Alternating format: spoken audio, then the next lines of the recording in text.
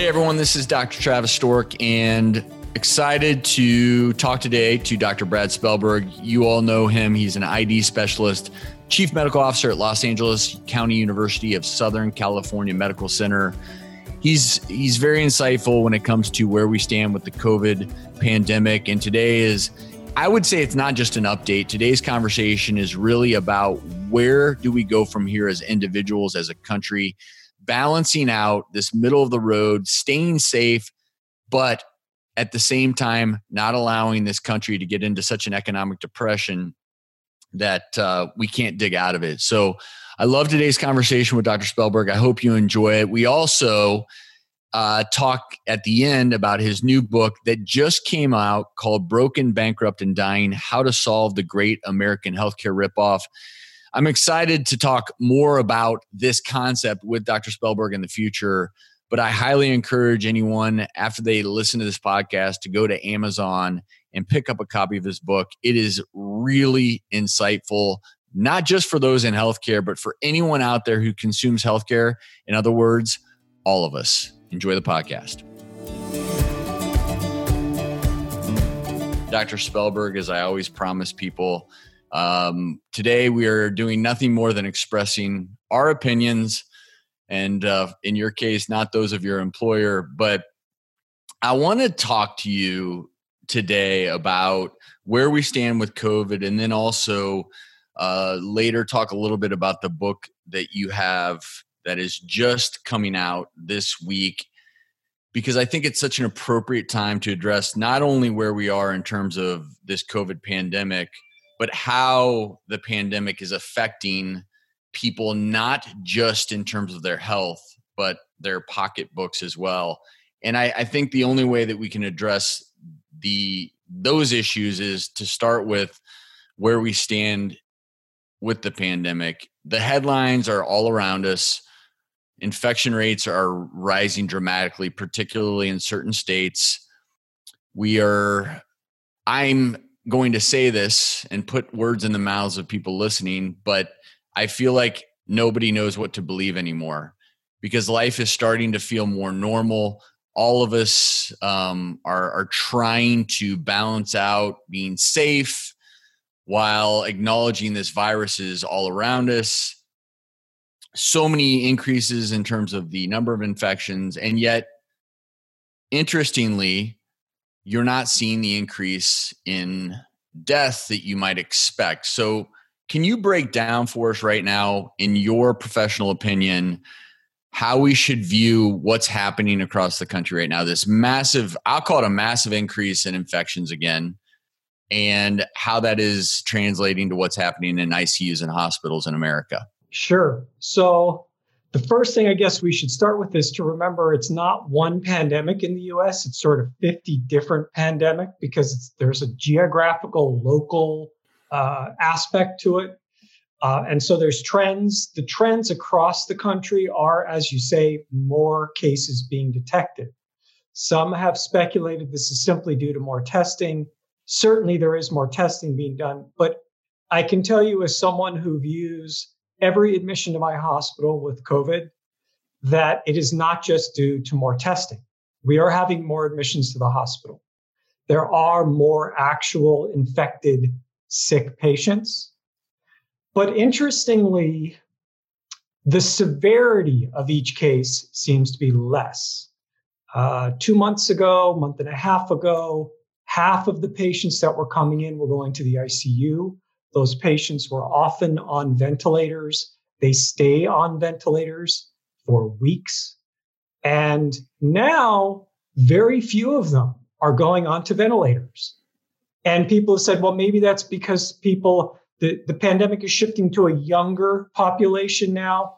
No, I can tell you firsthand, 80, 90-year-olds are coming in not on ventilators. So there is, to me, something about the pandemic is shifting towards less average severity per infection, but more numbers of infections. Is that because the virus itself has changed, in your opinion? Or is it because in the early summer months with more humidity or environmental changes, the virus is not as we love to use the word virulent, or I should say that the virus is not as damaging.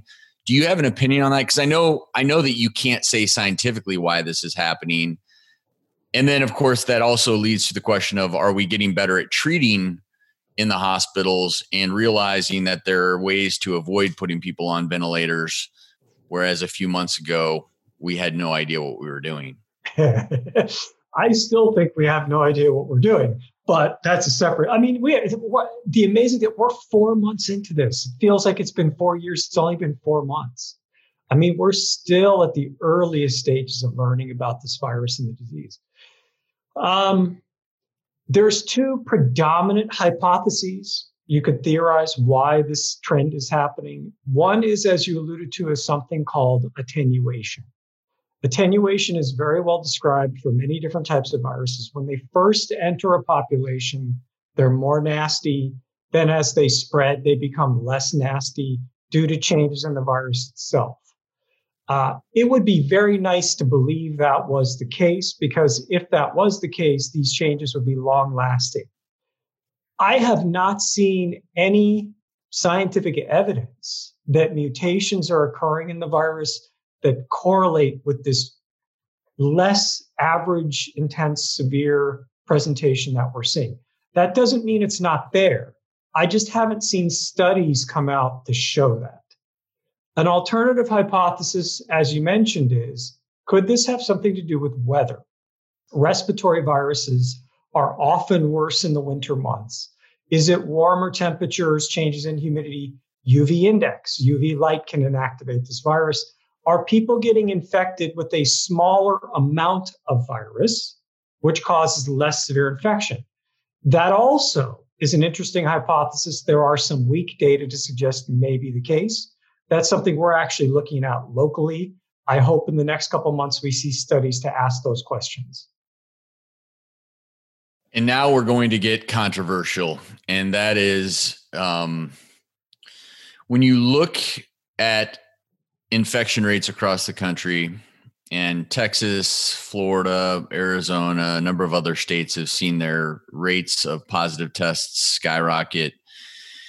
If we find out, and let's just say the next month or so, that the severity of the virus has somehow attenuated, and let's just say it is environmental, or we suspect it's environmental, is there a risk that if we don't develop, I'm just going to say this, if we don't develop herd immunity sooner rather than later, that come wintertime, the virus starts infecting people and becomes more deadly again? And what I'm getting at here is, I think there is an incredible amount of confusion as to how open we should be as a country right now and as a world. And there are competing opinions, and I'm still in the middle of the road. I still think if we go back to strict lockdown, when you come back out in a few months, it's going to spread. So you're going to have, we call it these brush fires spreading. We're just trying to prevent these massive eruptions. But is there something to be said for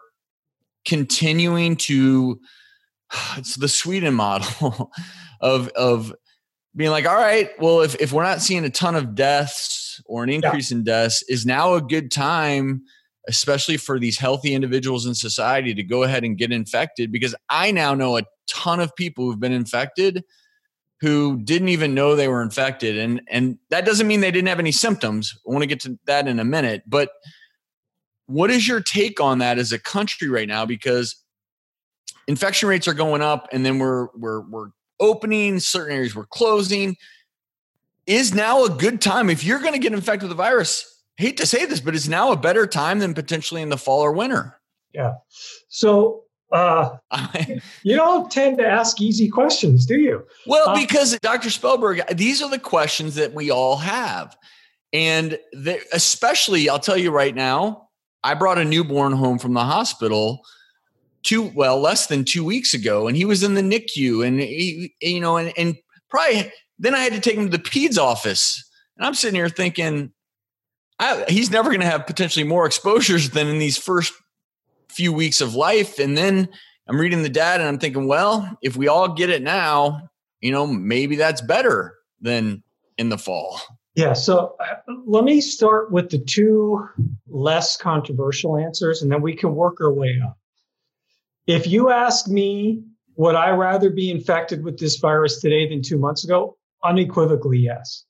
I mean, as I mentioned, I view every COVID-19 positive case that's admitted to my hospital, and we've had more admissions to this hospital, LACUSC, or the linchpin of the safety net for LA County, than any other hospital in LA County. So I've seen a lot of these. The severity is less. I'm just telling you that.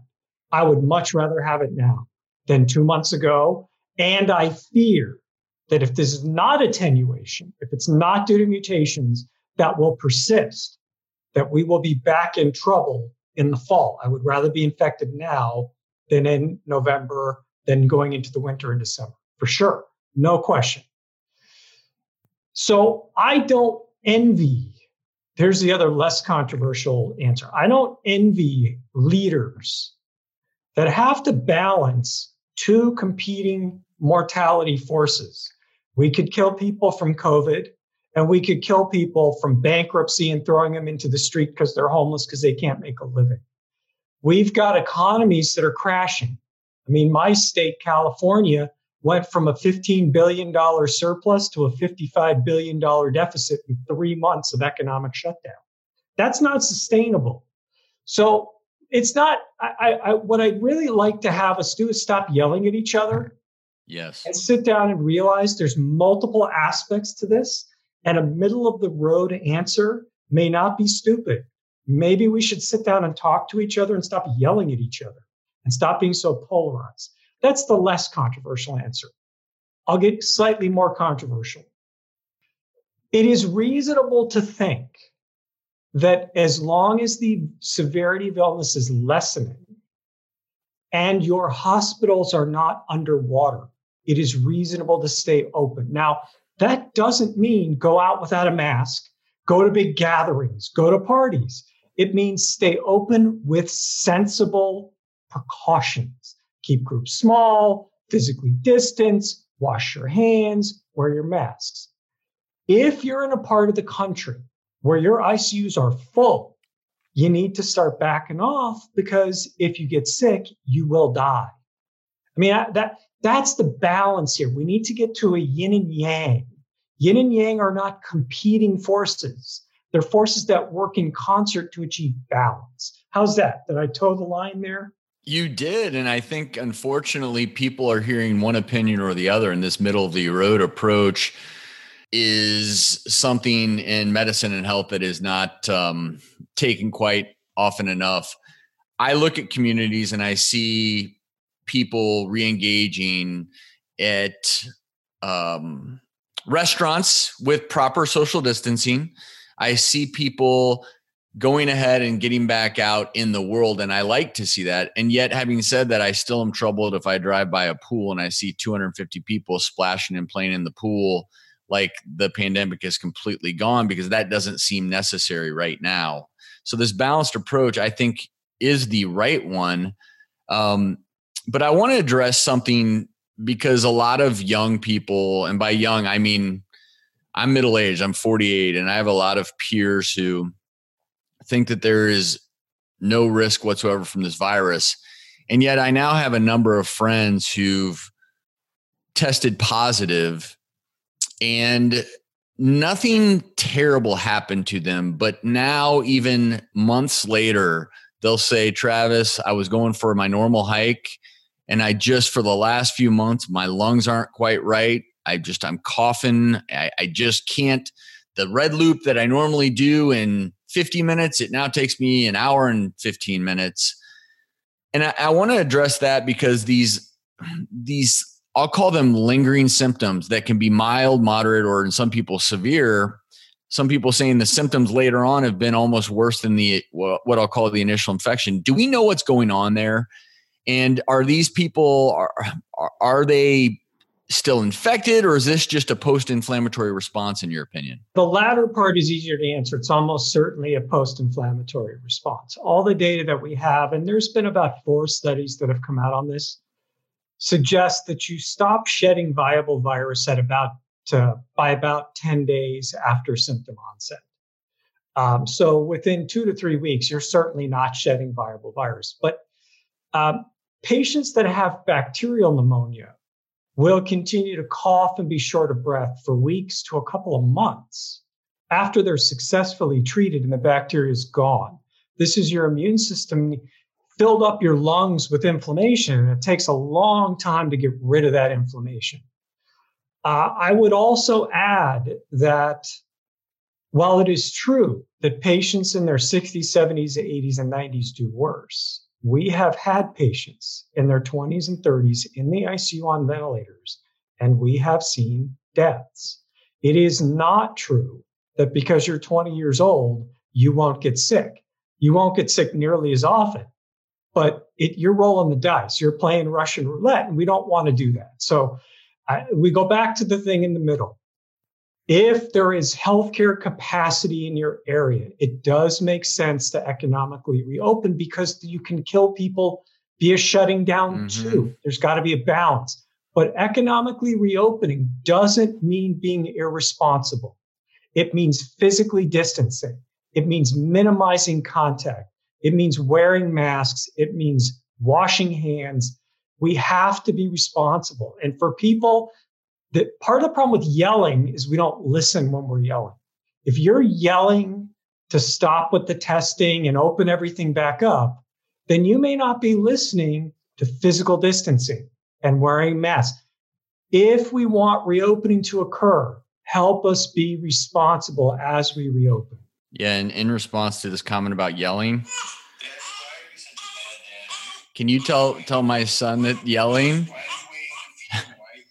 But see, that's normal yelling. Yeah. But yelling, I love what you're getting at here with the yelling does not work. We are all in this together. Virus does not know what political party you are a member of, whether you're an independent, Republican, Democrat, or somewhere else. So I agree with that. Unfortunately, I do not think that people will hear anything but yelling, because yelling, and I'm in the industry, Dr. Spellberg, in television and in media, the more you yell, the more often people listen. And I hate that that's true. It's caused me so much consternation in my career, because if you say measured, reasonable, responsible things, you don't get headlines. That's why I've always tried to be honest, truthful, and when people will listen, give them what I believe to be the truth or the best opinion possible. So having said all of that, because I think you and I are middle of the road folks, and we're both big on, we need to get the economy moving, we need to minimize bad infections. Are we looking at, timeline wise, are we looking at a viable vaccine coming along? I'll just say midwinter. I'm going to say beginning of 2021 being effective, or by that point in time, are we going to have had so many infections that we will begin to develop herd immunity? And quite frankly, assuming that not everyone's going to get a vaccine, even if it comes out, are we going to be at a place in early 2021, in your opinion, where the virus will have run rampant through society and we will have developed herd immunity, or we will have a vaccine? Everyone wants to know, what's the timeline here? When will this be over? My sister called me last night. She lives in Texas, and she said, Travis, I'm just so tired of this. They're driving to Colorado. They're questioning me whether or not they can even see my dad because he has cancer. And it's like, Andrea, this is a week by week thing. I can't promise you when things will be back to normal. And she asked me, will it be normal by next spring? I hope so, is what I said. At least some semblance of normal. I think we should start by saying, first of all, nobody knows the answer to these very important questions. And anybody who tells you, I know for sure what's going to happen, you have to sort of look at a little bit suspiciously. Having said that, we do have some historical precedents that can serve as a guide. The experience with the 1918-1919 flu pandemic, which took 2 years to burn out via herd immunity, would suggest that if we don't have a vaccine, we will not likely be done by early next year. It took 3 billion people to get infected back then before the thing ran its course. And we're nowhere near that point. I think there is reason to be hopeful that we will have a vaccine by early next year. There are multiple candidates in development.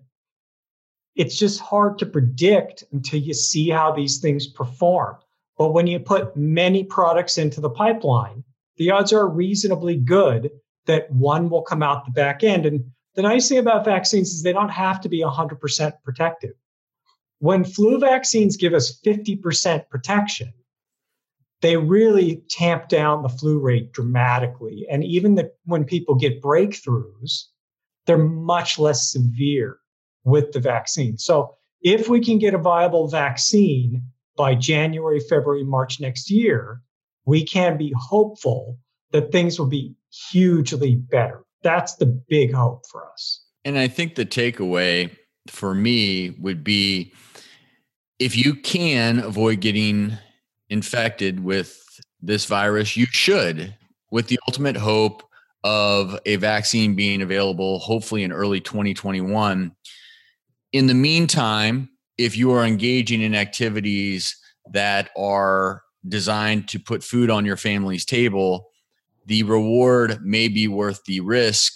But and again, there are so many people that are questioning whether or not sports will be back up and running in the fall. And I have trouble seeing that certainly with massive amounts of fans in the stadium. I think that we are going to continue to have to think about, when we travel, we're going to have to continue to think about big gatherings until a vaccine is available. And that's where I've always said it's a marathon, not a sprint here. I hope that in some way, shape, or form, because entertainment is so important, quite frankly, and the more people feel like they are able to, I'll say this, enjoy their lives, the more willing they might be to stay home, if you will. And so I'm hoping that as fall comes around, that schools will reopen smartly. I do not know how this will all play out, but the reason this conversation with you is so important and why I love talking to you is most doctors only focus on the health impact and they don't address the financial impact. Which is greater? Well, they're both great. And this is a perfect segue into the book that you just wrote called Broken, Bankrupt, and Dying: How to Solve the Great American Healthcare Ripoff. And I just want to tease this because I want to talk with you more about it in the future. But one of the things I've noted with the COVID pandemic, is the haves versus the have-nots, because there are a lot of people who need testing, who need treatment. These things are not free. And with so many bankruptcies starting with a medical emergency or unforeseen medical problem, I read your book and I found myself nodding my head over and over again. You're right.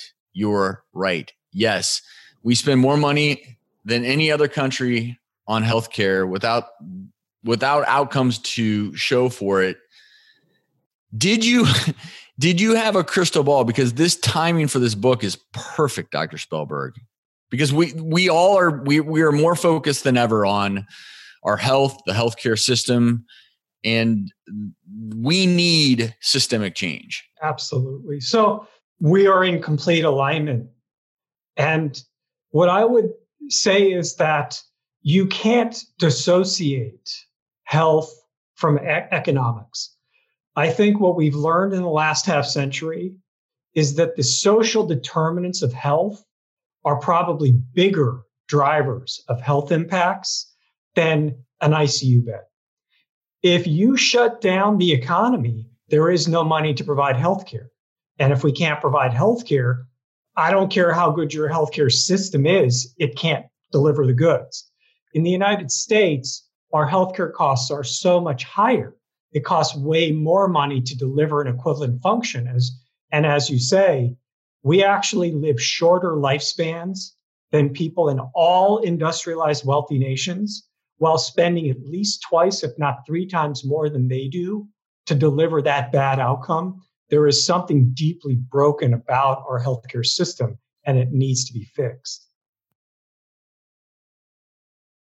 So for anyone who wants to have a better understanding of the U.S. healthcare system and, quite frankly, its magnificent flaws, I highly recommend Dr. Spellberg's book. It's called Broken, Bankrupt, and Dying: How to Solve the Great American Healthcare Ripoff. I read the book, and I'll tell you what, he is spot on. And if you want to figure out how to best care for you and your family in this system that is so confusing to so many people, read his book. You will uncover so many wonderful insights. And there are so many wonderful insights that I want to continue to talk to Dr. Spellberg about concepts in this book, because people have to remember that this is a system that is breaking families. It's causing bankruptcies, and people are dying unnecessarily. And Brad digs into all of those issues. The book, Dr. Spellberg, is available wherever books are sold and online. Principally at Amazon. Hopefully in the future, maybe more of a physical presence as well. That sounds great. Well, again, I highly recommend everyone pick up a copy of the book. Go to Amazon, Broken, Bankrupt, and Dying by Dr. Brad Spellberg. I hope you enjoyed listening. Do not forget to subscribe and download, and tell your friends. I would love to build this community and continue to be all about authenticity, optimism, and hope. Looking forward to the next podcast. We'll see you soon. The Travis Stork Show podcast is for informational and entertainment purposes only and is not intended as a replacement or substitution for any professional, medical, financial, legal, or other advice, diagnosis, or treatment.